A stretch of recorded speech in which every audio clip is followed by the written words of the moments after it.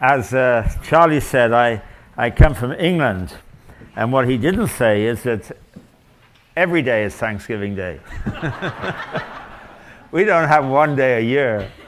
No, that's not true. I wish we had a day like this. It's great. Canada has second Monday in October.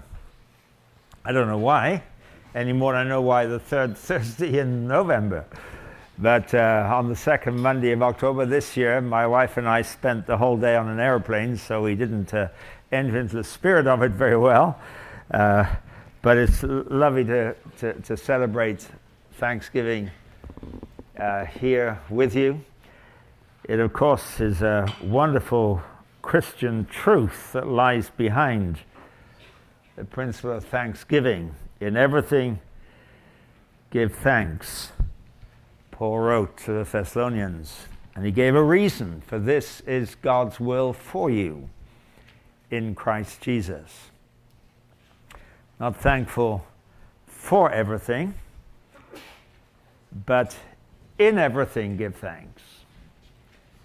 Meaning, even when you're in a situation that is not good, you can't thank God for the situation. You thank Him in it for what? For Himself. His presence, His enabling to meet the needs of that particular situation you might be in. And so it's a great day for everybody except turkeys, of course. Let's turn again to Luke chapter 4. And I will read it again. I know I've read it already, of course, but I think it's good to read it again and to be familiar with the details here. Last night I talked about what the devil wants of us when he tempts. This morning I'm going to talk about what God wants of us when he tests. Same Greek word can go either way and applies in both cases here. And Luke 4 verse 1, Jesus, full of the Holy Spirit, returned to the Jordan and was led by the Spirit in the desert, where for 40 days he was tempted by the devil. He ate nothing during those days. At the end of them, he was hungry. And the devil said to him, if you're the Son of God, tell this stone to become bread. And Jesus answered, it is written, man does not live on bread alone. The devil led him to a high place and showed him in an instant all the kingdoms of the world. And he said to him, I will give you all their authority and splendor, for it has been given to me, and I can give it to anyone I want to. I'm not sure he's telling the truth then, but anyway, as he said. So if you worship me, it will all be yours. Jesus answered, it is written, worship the Lord your God and serve him only. The devil led him to Jerusalem and had him stand on the highest point of the temple. If you are the Son of God, he said, throw yourself down from here. For it is written, he will command his angels concerning you to guard you carefully. They will lift you up in their hands so that you will not strike your foot against a stone.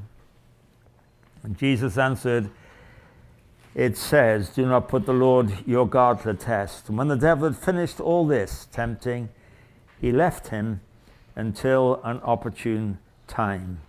And Jesus returned to Galilee in the power of the Spirit.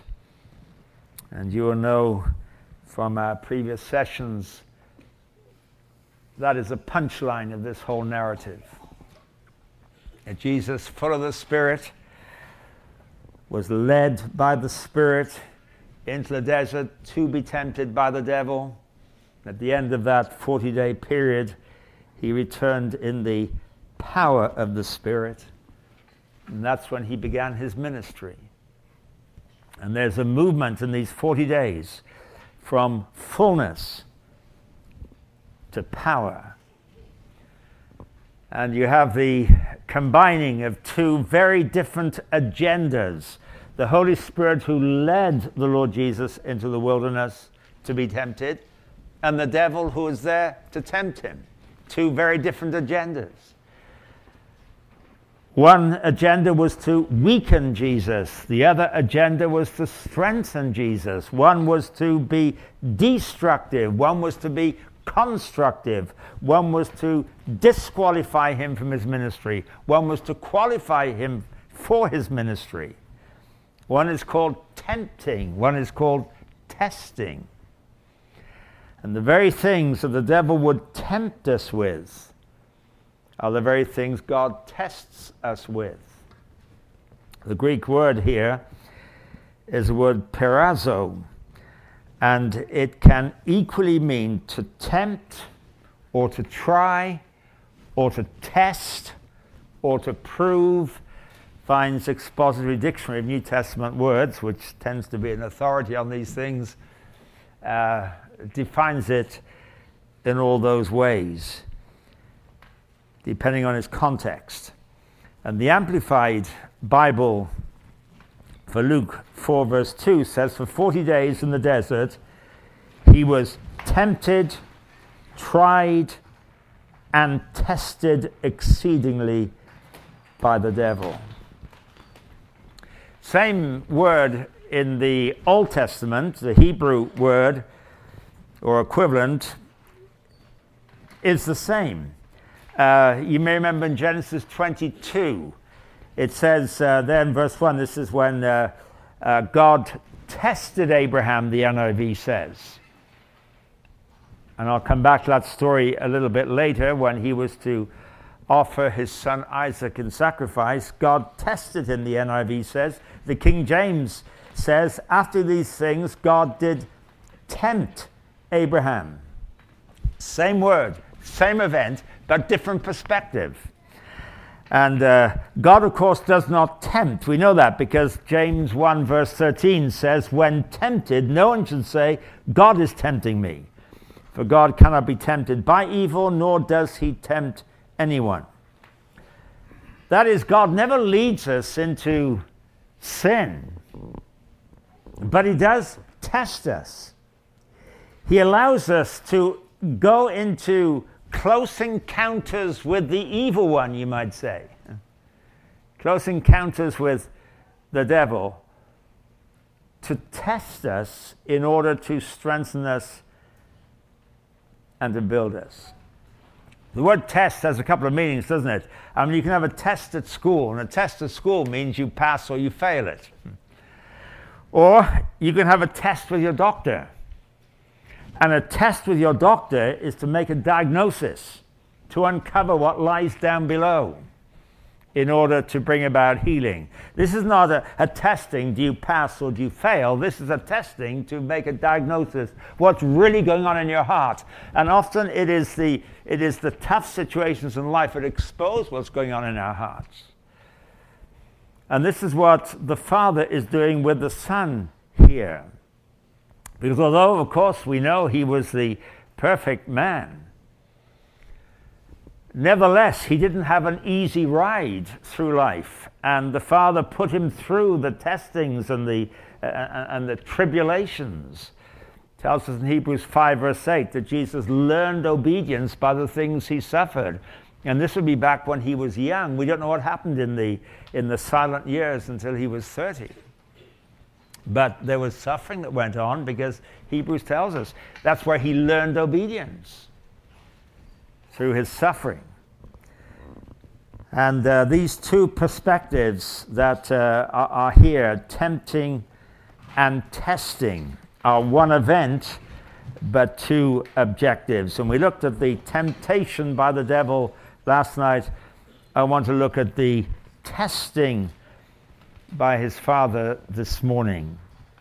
And we look at this, of course, because there will be parallels in our own lives. God will put us through similar processes. And he's tested here in three areas. Verse 2 says he ate nothing during those days. At the end of them, he was hungry. That's an understatement, obviously. And it was at this point, at the end of them, the devil said to him, if you are the Son of God, turn these stones into bread. Here's the first test, and we'll spend this session looking at this one.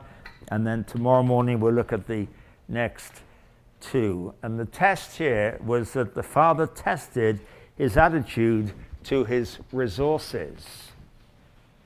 What I mean by that is that having been led into the desert by the Spirit and deliberately left without food for 40 days, his resources have been exhausted. Apparently, if someone goes on a hunger strike, which occasionally people do, it's a sort of non-violent way of protesting and resisting, presumably, to bring out a sort of pity and mercy on the part of those that you're protesting about. When someone goes on a hunger strike, they apparently usually die after 46 days. Sometimes they can last longer, up to 70 days. But at that point, up to the 46th day, the fat in the body has been depleted, that the body begins to mine into the muscles and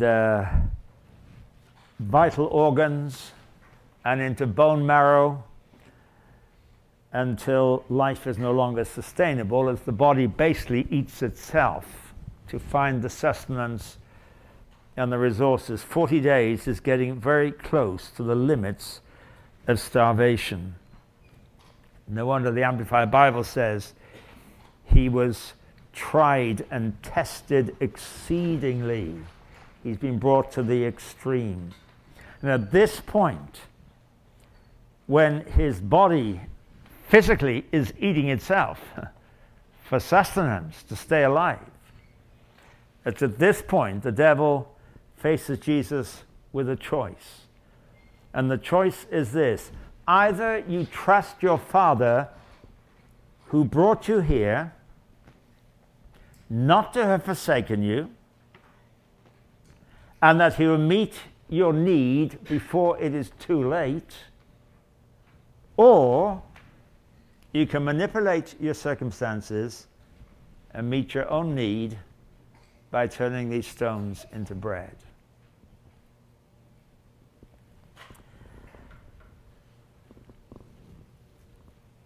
This is a situation that God sometimes brings us to. This maybe is extreme, but God may well lead you and me into situations where we feel we have run out of the needed resources to do what we believe we are intended to do, or be what we're intended to be. I have sat with many people, and I've known it in my own experience, and I will talk about this in a moment, but I've sat with many people who feel the demands made on me and the resources available to me do not connect. And so the temptation is to manipulate your means to meet the demands that are made on you. And I want to talk about this in three areas. I want to talk about spiritual resources, where sometimes we feel spiritually just exhausted. We know what is required of us, but I cannot meet that. I don't have the resources for it. I want to talk about emotional resources, where we often feel exhausted there, and I want to talk about material resources as well. Let me talk first of all about spiritual resources. Do you ever feel spiritually exhausted? You just don't have enough. Where God has made promises to you, or you feel he has, or there are promises in his word that apply to all of us, or specific things you sense God has said to you, and you believe them, yet they're not happening, they're not coming to pass. I told you the story of Abraham last night.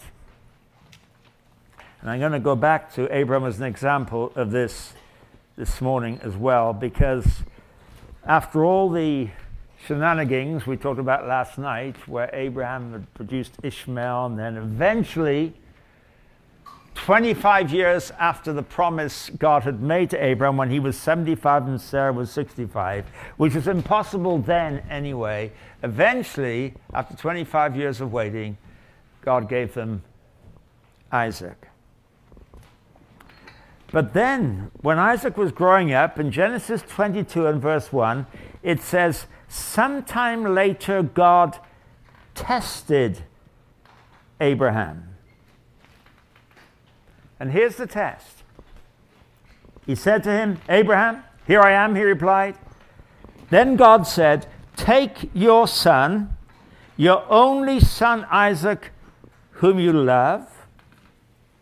Not just that, but the son you waited 25 years for, and I'd promised him to you, and you eventually got him.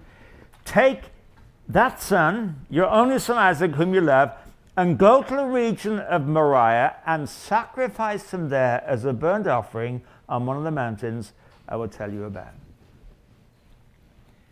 Take this boy that has been the result of the promise I made to you and put a knife into him. Can you imagine the crisis that was to Abraham? I mean, at 75, he was as good as dead, and Sarah was worn out, and they tried for 10 years, and eventually manipulated things, and out of dedication to what they knew to be the will of God, by their own mechanisms, produced Ishmael through the maid Hagar. Abraham fathered him through Hagar, the maid. We talked about it last night. And then 13 years later, God spoke to him again. I'm going to give you the son this time next year. And it says on the very day that God had said, Isaac was born. This is the background, 25 years. Phew, we've got the son. Now, we don't know how old he was.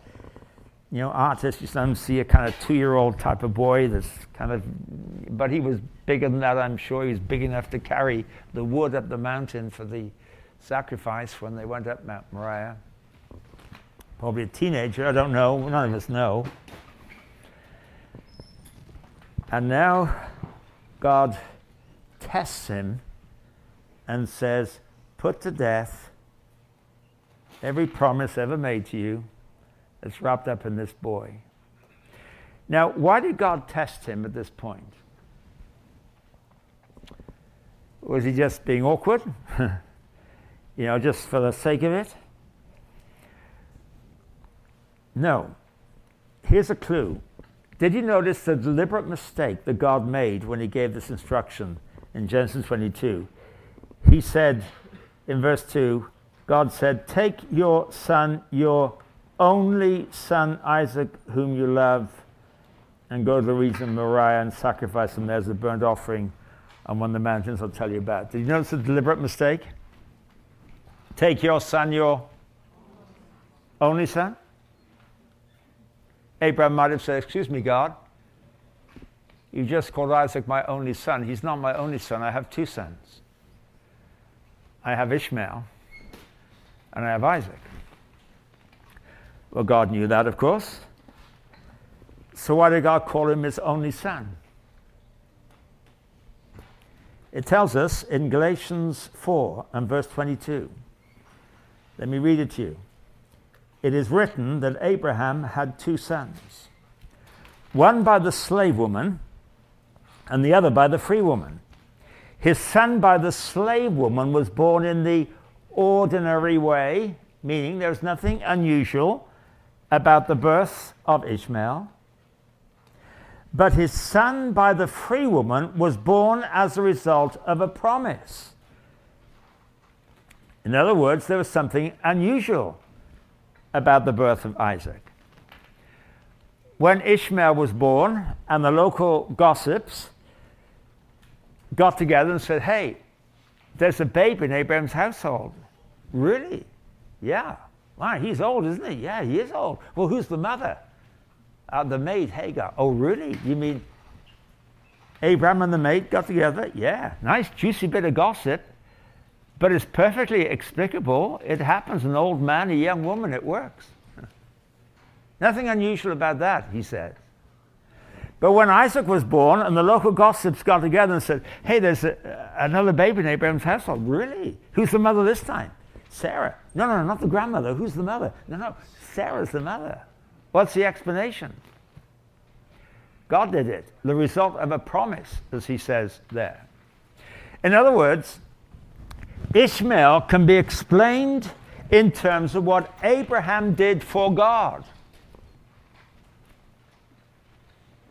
Isaac can only be explained in terms of what God did for Abraham. It was a result of a promise, of a work of God.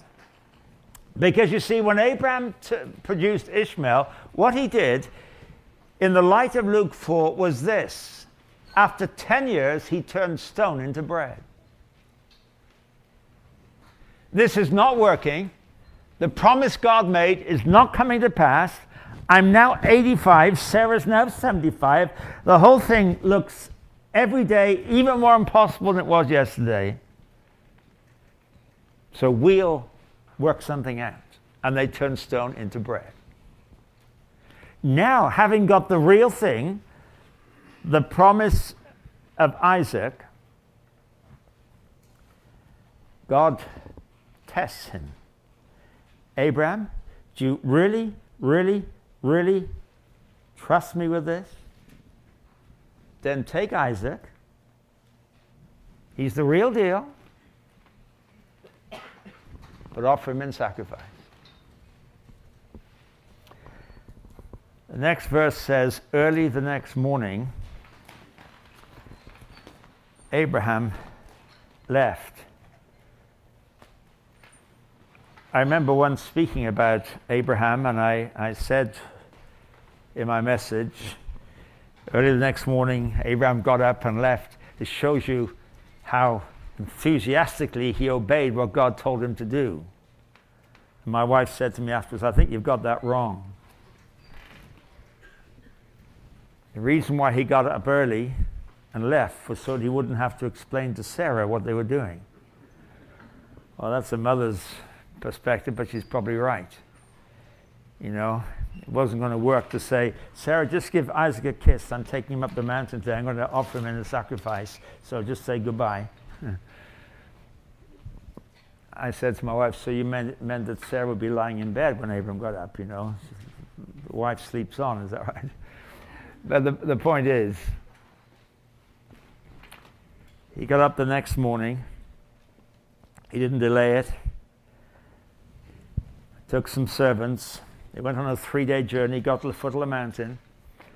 And Abraham said to his servants, I and the lad will go up the mountain to worship. It's the first time the word worship ever occurs in the Bible. I remember when I grew up hearing somebody talk about what he called the law of first mention. He said, if you want to know what something means in the Bible, find out where it first occurs. And it doesn't always work, but it's a good rule of thumb to look for the first mention, the law of first mention, he called it. And the first time the word worship occurs is here. And they went up the mountain, and what did Isaac say to Abraham? He said, we have the wood, and we have the fire, but we don't have the lamb. Where's the lamb? And Abraham said, God will provide a lamb. But when we think about worship, we would say things like, well, we have the keyboards and we have the guitar, but where's the drum? Because that to us is what is worship, you know, it's music, singing. No, you look carefully at this story for a definition of worship. It's Abraham taking his son up the mountain. And I'm sure when Isaac said, where is the lamb? And he said, God will provide the lamb. I'm sure his heart broke as he looked at as God called him, your son whom you love, as though to put salt in the wound. You love this little boy. Hebrews tells us that Abraham, on that journey, was so intent on going through this that he said, even if God has to raise him from the dead, I will obey him. And when God, as you know, onto the mountain and bound him and took the knife and was ready to plunge the knife into Isaac, fully intending to do so, suddenly God said, Abraham, don't lay a hand on the boy. Now I know you fear God. And by the way, that's the first time the Bible ever speaks of fearing God. You want a definition for fearing God? Go to this story as well. It is complete obedience, irrespective of the consequences. The consequences of my obedience will seem to destroy everything I believe God had for me. Now I know you fear God. And you remember there was a lamb caught in a thicket, and they took it and offered it instead. And Abraham brought Isaac back down the mountain. He had passed the test. But the test, the issue that Abraham had to test here, that Abraham was tested over here, was not so much, do you trust God, but can God trust you to trust God? Will you let God take you into a situation that seems to be completely opposed to everything he ever promised you? And there are times in our lives when God clears the decks of our lives. There are things that we find our meaning and security in, and he sort of clears the decks, takes them all away. I can tell you something from my own experience. Nothing to do with Abraham's kind of testing, of course. But the same principle, I think it was. When I had studied at a Bible college in Glasgow, in Scotland, and I had graduated, I wasn't totally sure what I should do. I felt God had called me to preach. I'd done a lot of preaching on weekends and things. And when I came towards the end of my time there, I found that my summer had filled up with opportunities to speak at youth camps and one or two sort of evangelistic missions and that kind of thing. So I thought, well, I was asking God, what is it you want me to do all the time? And nothing had been clear. And I went through the summer. And I thought maybe at the end of the summer, when I've finished all these camps and things, I'll have some clarity. And when I got to the end of the summer, the fall had filled up. And so I thought, well, I'll just keep going. I didn't want to work independently. I wanted to be part of a fellowship or a team or something. And by November of that year, I had 6 invitations from 6 different organizations to consider working with them. 3 of them were evangelistic organizations. They wanted me to be part of their team, be an evangelist in their organization. 2 of them were pastoral situations, working with local churches. And one of them was part administration, part Bible teaching. And all 6 of them had attractive elements to them. And I wasn't sure which of these 6 was right.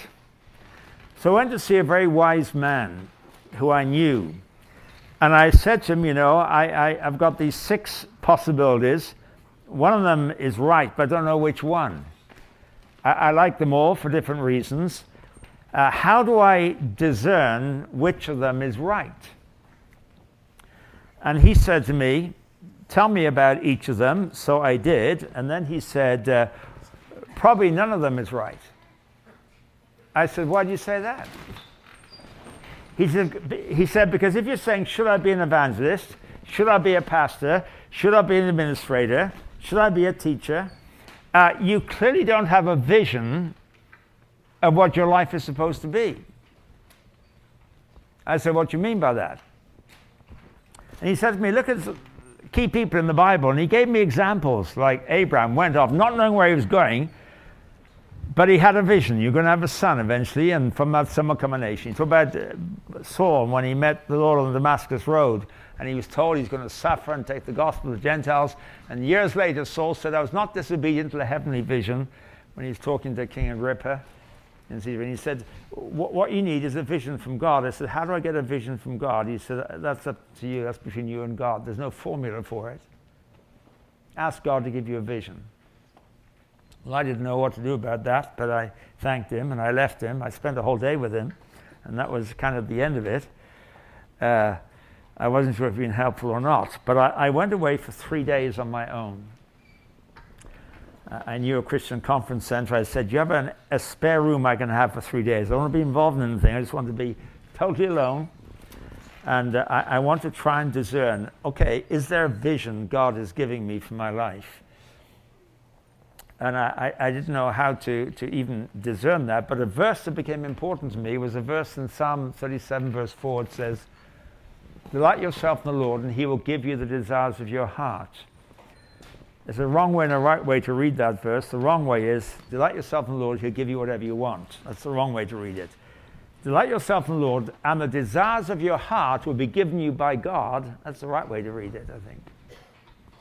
So I took that verse, and I thought, okay, if I could write my own story over the next 20, 30, 40, now it's 50 years. If I could write my story for the next decades of my life, what would I really love to do on the basis, what are the desires God has put into my heart?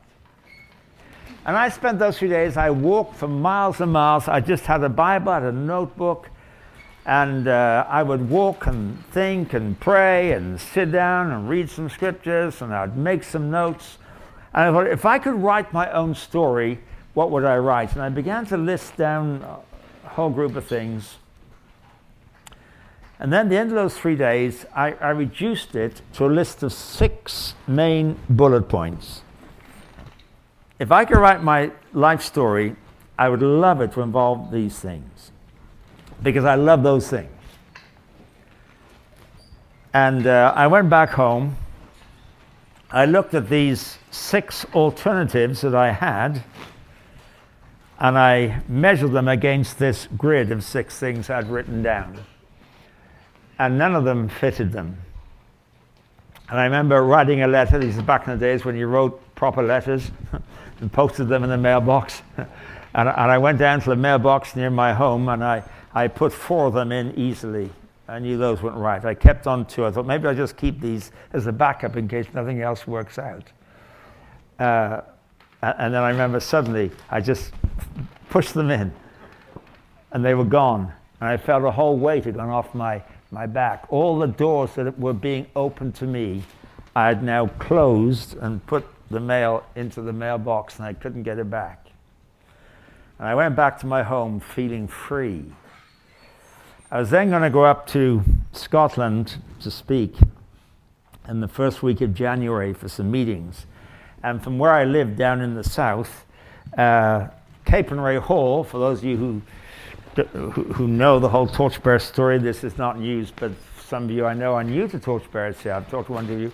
Capernwray Hall is the place where Major Ian Thomas started an evangelistic center, became a Bible school, but that wasn't the original intent, and conference grounds and so on.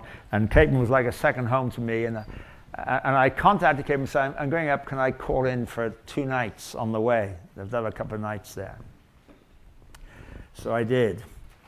And the first night I went to bed, and I was asleep when somebody knocked on my door, one of the leaders there, and said, tomorrow morning, Alan Redpath, who Peter referred to before, is due to speak at the morning service the next day, but he's got the flu. He's just called us and said, I don't think I can preach. So would you speak instead? I thought, I can't speak at Capernwray. Capernwray was on a big pedestal to me. And I said, Major Thomas is here. He was home at Christmas and New Year. He was usually away. Why doesn't he speak? No, he asked if you would speak. He asked me to come and ask you.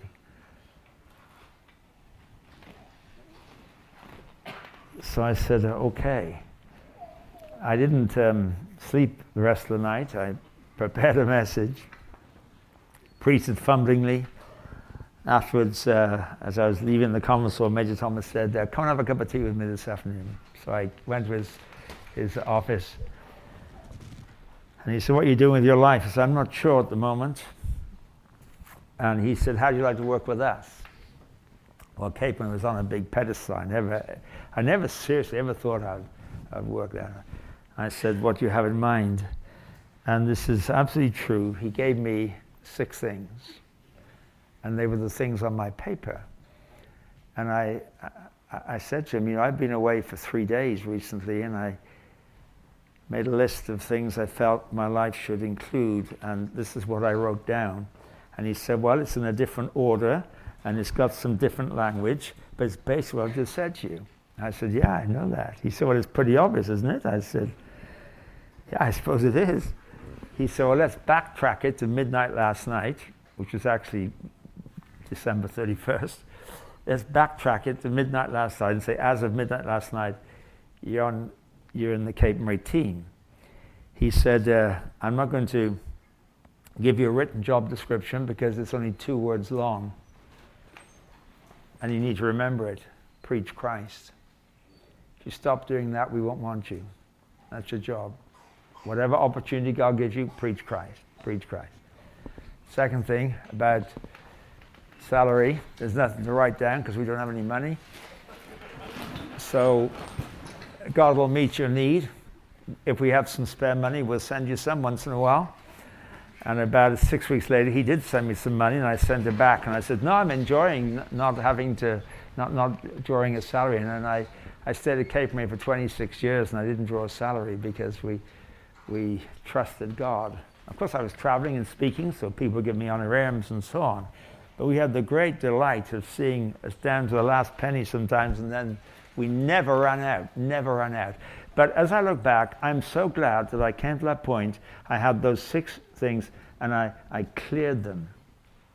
I felt, no, none of them is right, but what is right, I don't know. I didn't know what fitted those 6 things. And I felt God led us to a point there at which I had to say, God, I'm not going to keep any backups. I'm going to clear the ground completely and trust you at the right time in the right place, and didn't expect it to be what happened with only a couple of weeks after that. And I knew from that moment I was in the right place at the right time because I'd been through that process. And I think God had tested me.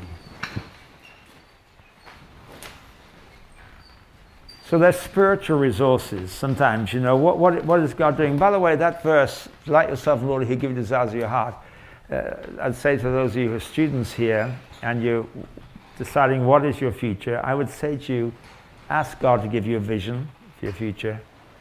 And don't be afraid of saying, this is what I really want to do. Because sometimes people say, is this my will or is it God's will? The answer to that is, it may be both.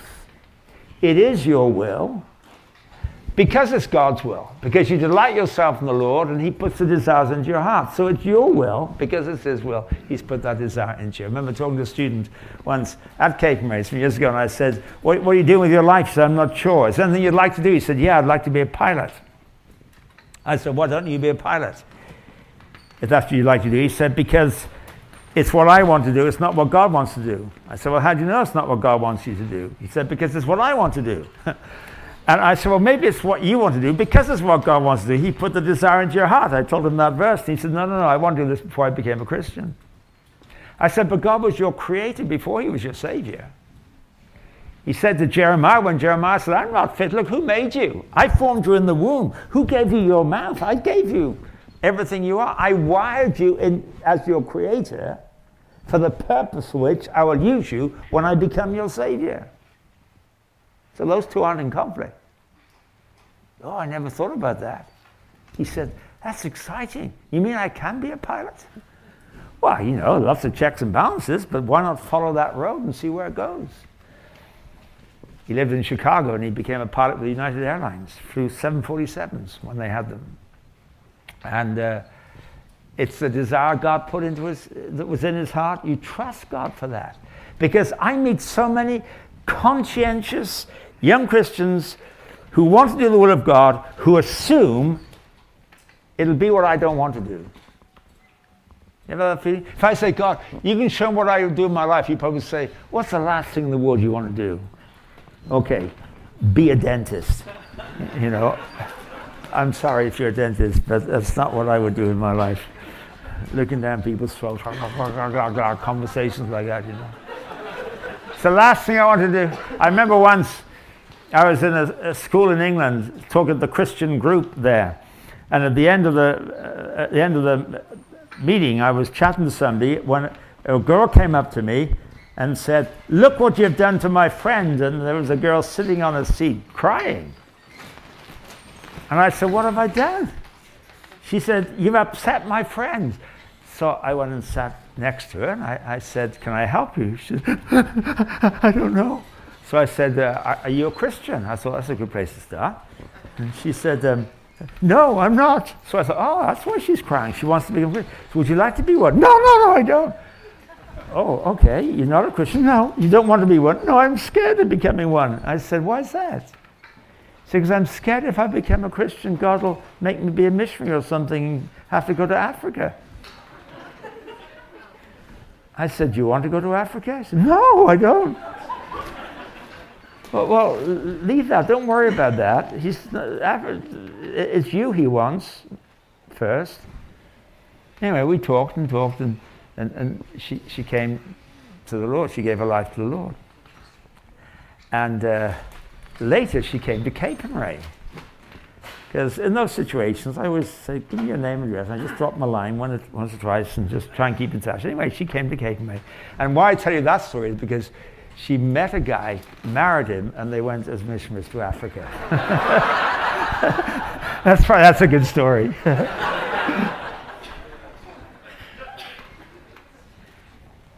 Because God works in us, remember, to will and to act according to good pleasure. That's Philippians 2, verse 13. He works in us to will and then to act according to his good pleasure. Let him do that, and don't be afraid of what the will in you is saying, because he'll lead you in that way. I got slightly off track there. Spiritual resources we run out of. What's the time? It's time. Quickly, emotional resources. Why I say this is this. I've seen a lot of young people trip over the fact, I want to get married. When God created, Genesis 1, he said every day, God saw what he'd made and it was good. God saw it was good. Good. Good. Good. 6 times it was good. On the 7th day, God saw that it was very good. So everything is very good, as good as God can make good. But before the fall ever took place, something was not good. Genesis 2, it was not good for man to be alone. And it was very good, it was not good for man to be alone. This was his intention. He created people as social beings and spiritual beings and sexual beings. We need social interaction. We are created as sexual beings. And it was very good. That it's not good for man to be alone. But suppose you haven't met the right person and you're already 22 years old. You know that feeling? Or 42 years old.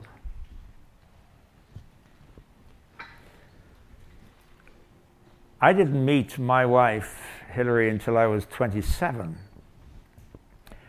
When I was 25, all my friends were getting married. And I was going to weddings and on my own. I was best man for 3 of them. And I remember praying, saying, God, I don't like this. I'm getting lonely. I had a very good friend, and we used to do everything together. We'd go off and we'd take vacations together. Then he got married, and he didn't want to go on vacation with me anymore. I said, I don't like this. I'd love to get married, but I don't know what your will is. I'm going to assume you do want me to get married. I presume whoever she is, she's alive right now, otherwise there'll be a big age gap. I'll have to wait a long time.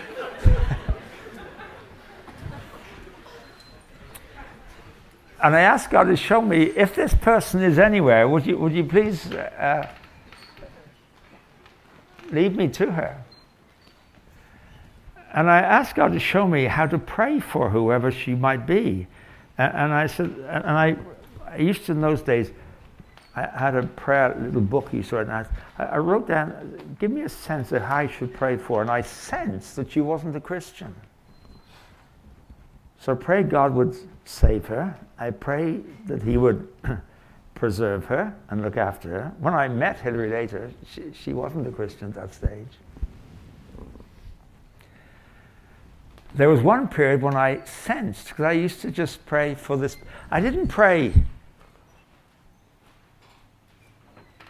how do I put it, that she'd be my wife. I prayed, this person, that you will preserve her and bring her to a knowledge of yourself and so on, and help her grow in you. But there was a period when I felt that she was in trouble. And it proved to be true later on, when I got to know her. Her parents' marriage broke up.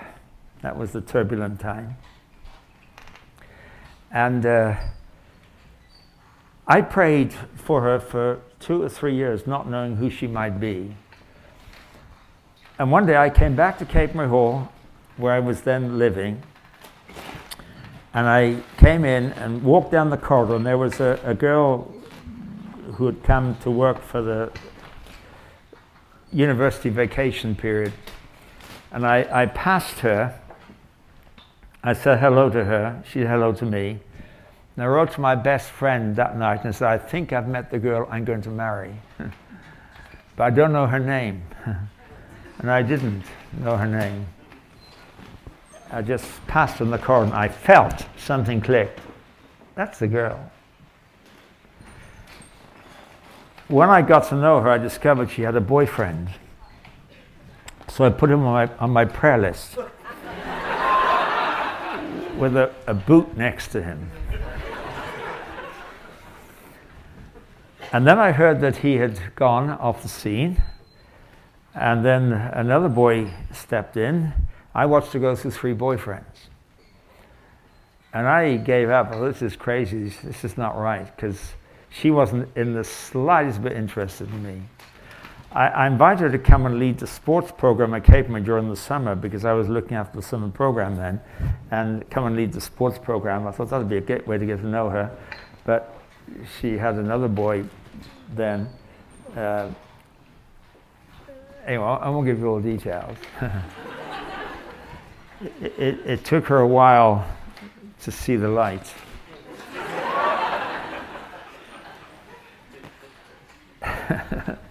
Our kids say, your story is so unusual.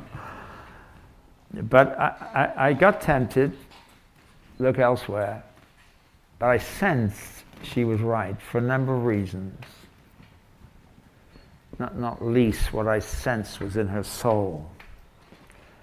And I sensed what was in her soul was something very deep and rich. She'd been through a lot of pain, and that often is what makes people rich inside.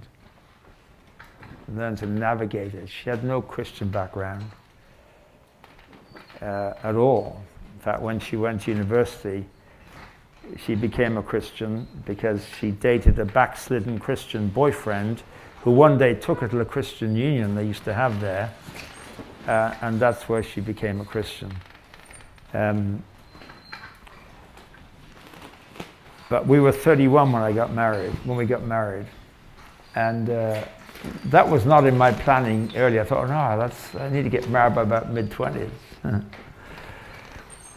But it was God in the right time, the right place. But I look back on that, I'm so glad that God didn't, I was going to say, give me on a plate, you know what I mean? I'm not talking about John the Baptist's head, I'm talking about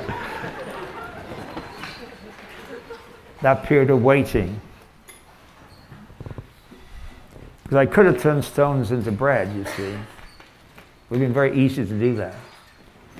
Gone elsewhere, so to speak.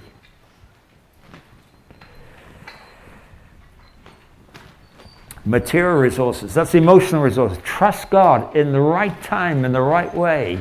He will orchestrate the right thing. God doesn't always meet our material needs as we would like him to. You know, Paul wrote, my God will meet all your needs according to his riches in Christ Jesus. But Paul had a very tough time when a lot of needs didn't seem to be met. And I'll finish with this, but in 2 Corinthians chapter 11 and verse 25, he's talking about some false apostles, pseudo-apostles he calls them. And they're saying Paul's not a real apostle because things don't go well for him. They have this kind of prosperity idea. If you're an apostle of God, he'll make everything smooth for you. And Paul contrasts himself with them in 2 Corinthians 11 verse 23. Are they servants of Christ? In brackets, I'm out of my mind to talk like this, but I am more. I've worked much harder. I've been in prison more frequently. I've been flogged more severely. I've been exposed to death again and again. Interesting, isn't it? He says, how many times have they been in prison, huh? How many times? I've been there more often than they have. How many times have they been flogged? I've been flogged more severely than them. How hard have they worked? I've worked harder than them. Then he gives some details.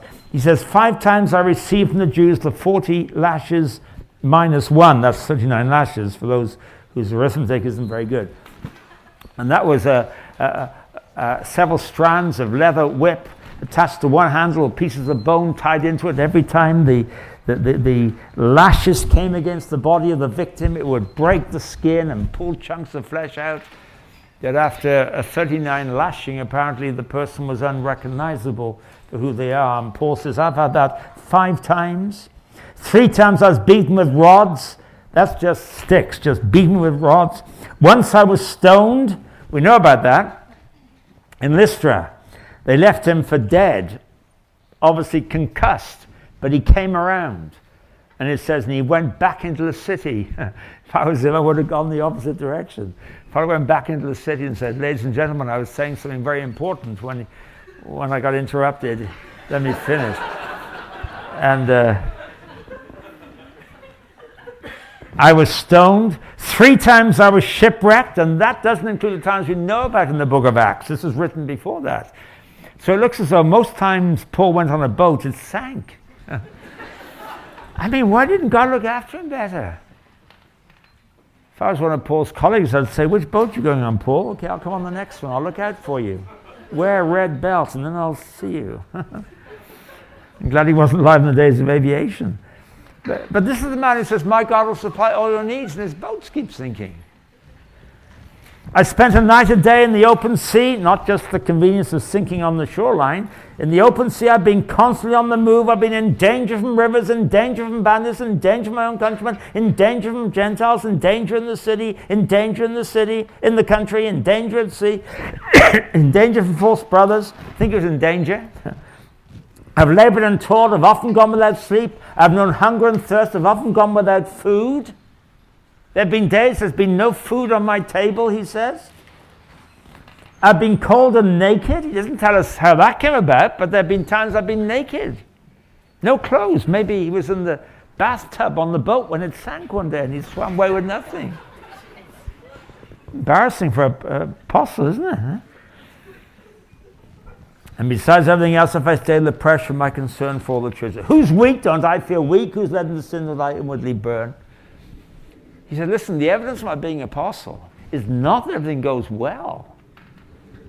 But discover God to remain constant and real when everything is going wrong.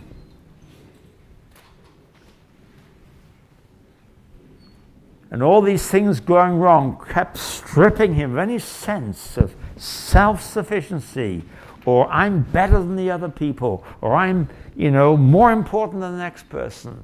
God has to keep pulling that away from underneath us if we're tempted to think that way. And as he said later to the Philippians, I've learned to be content, whatever the circumstances, whether well-fed or hungry, or living in plenty or in want. I can do all things through Christ who gives me strength. That means I can live in any situation because my security is not in myself, it is Christ who is my security. And that's why God can strip me of all these other comforts to keep me clinging to Christ alone. We sing that beautiful song, In Christ Alone my hope is found. We don't really believe that. We want Christ plus lots of comforts and blessings and benefits and ease. And going back to Jesus being tested by the Father, he is testing his attitude to resources, taken to the 40th day with no food, and the devil comes and says, turn the stone to bread. Make life easier for yourself. You're at the end. You're exhausted. And he didn't. The Father tested his Son's attitude to his resources because he knew the day would come when he would hang on a Roman cross, seemingly without resources. And the crowd would come by and say, if you are the Son of God. Does that ring a bell, by the way? Isn't that exactly what the devil said to him?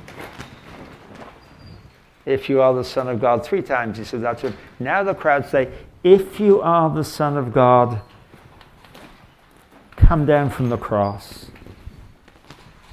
And the Father knew, although, as Matthew's Gospel tells us, he could draw on 12 legions of angels, that's 72,000 angels, he could have asked the Father for 72,000 angels and zap them all. But the Father knew he would stay there. And even when he cried, my God, why have you forsaken me, and entered the very atmosphere of separation from God, which is the penalty for sin. And that's when he endured it. Why have you forsaken me? He knew his Son would stay there to the bitter end. He'd tested him. And he will test you and me. We're all different. Our lives are different. Our experiences are different. But some of us, if we're not careful, and I know this in 1 or 2 areas in my life where I have failed the test,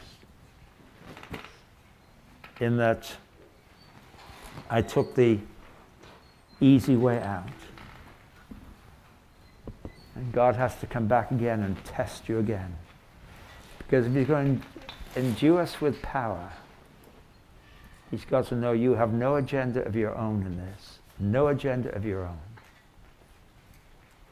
You've been tested. And you go all the way. We'll look at the other 2 areas tomorrow morning, but let's pray together. I don't know what's going on in your life right now.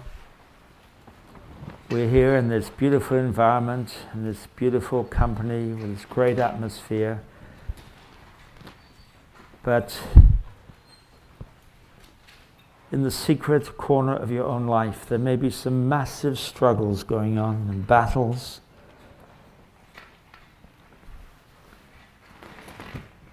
Will you just stay with the Lord Jesus in that struggle? Just stay with him until he brings you through it. Don't cut the corners.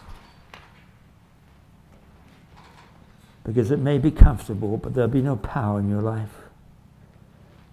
There'll be no liberty of the Spirit in your life. And Lord, I pray for any here who are in areas of struggle. Some of us who are older,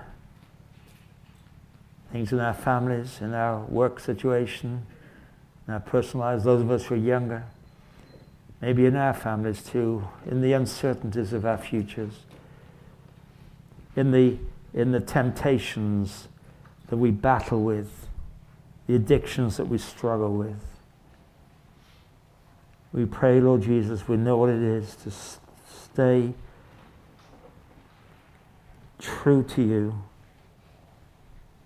knowing that you will preserve us in these situations as we trust you and obey you, that you will preserve us and you'll cause our lives to be an avenue of power. Make this real for us, we pray, in Jesus' name. Amen.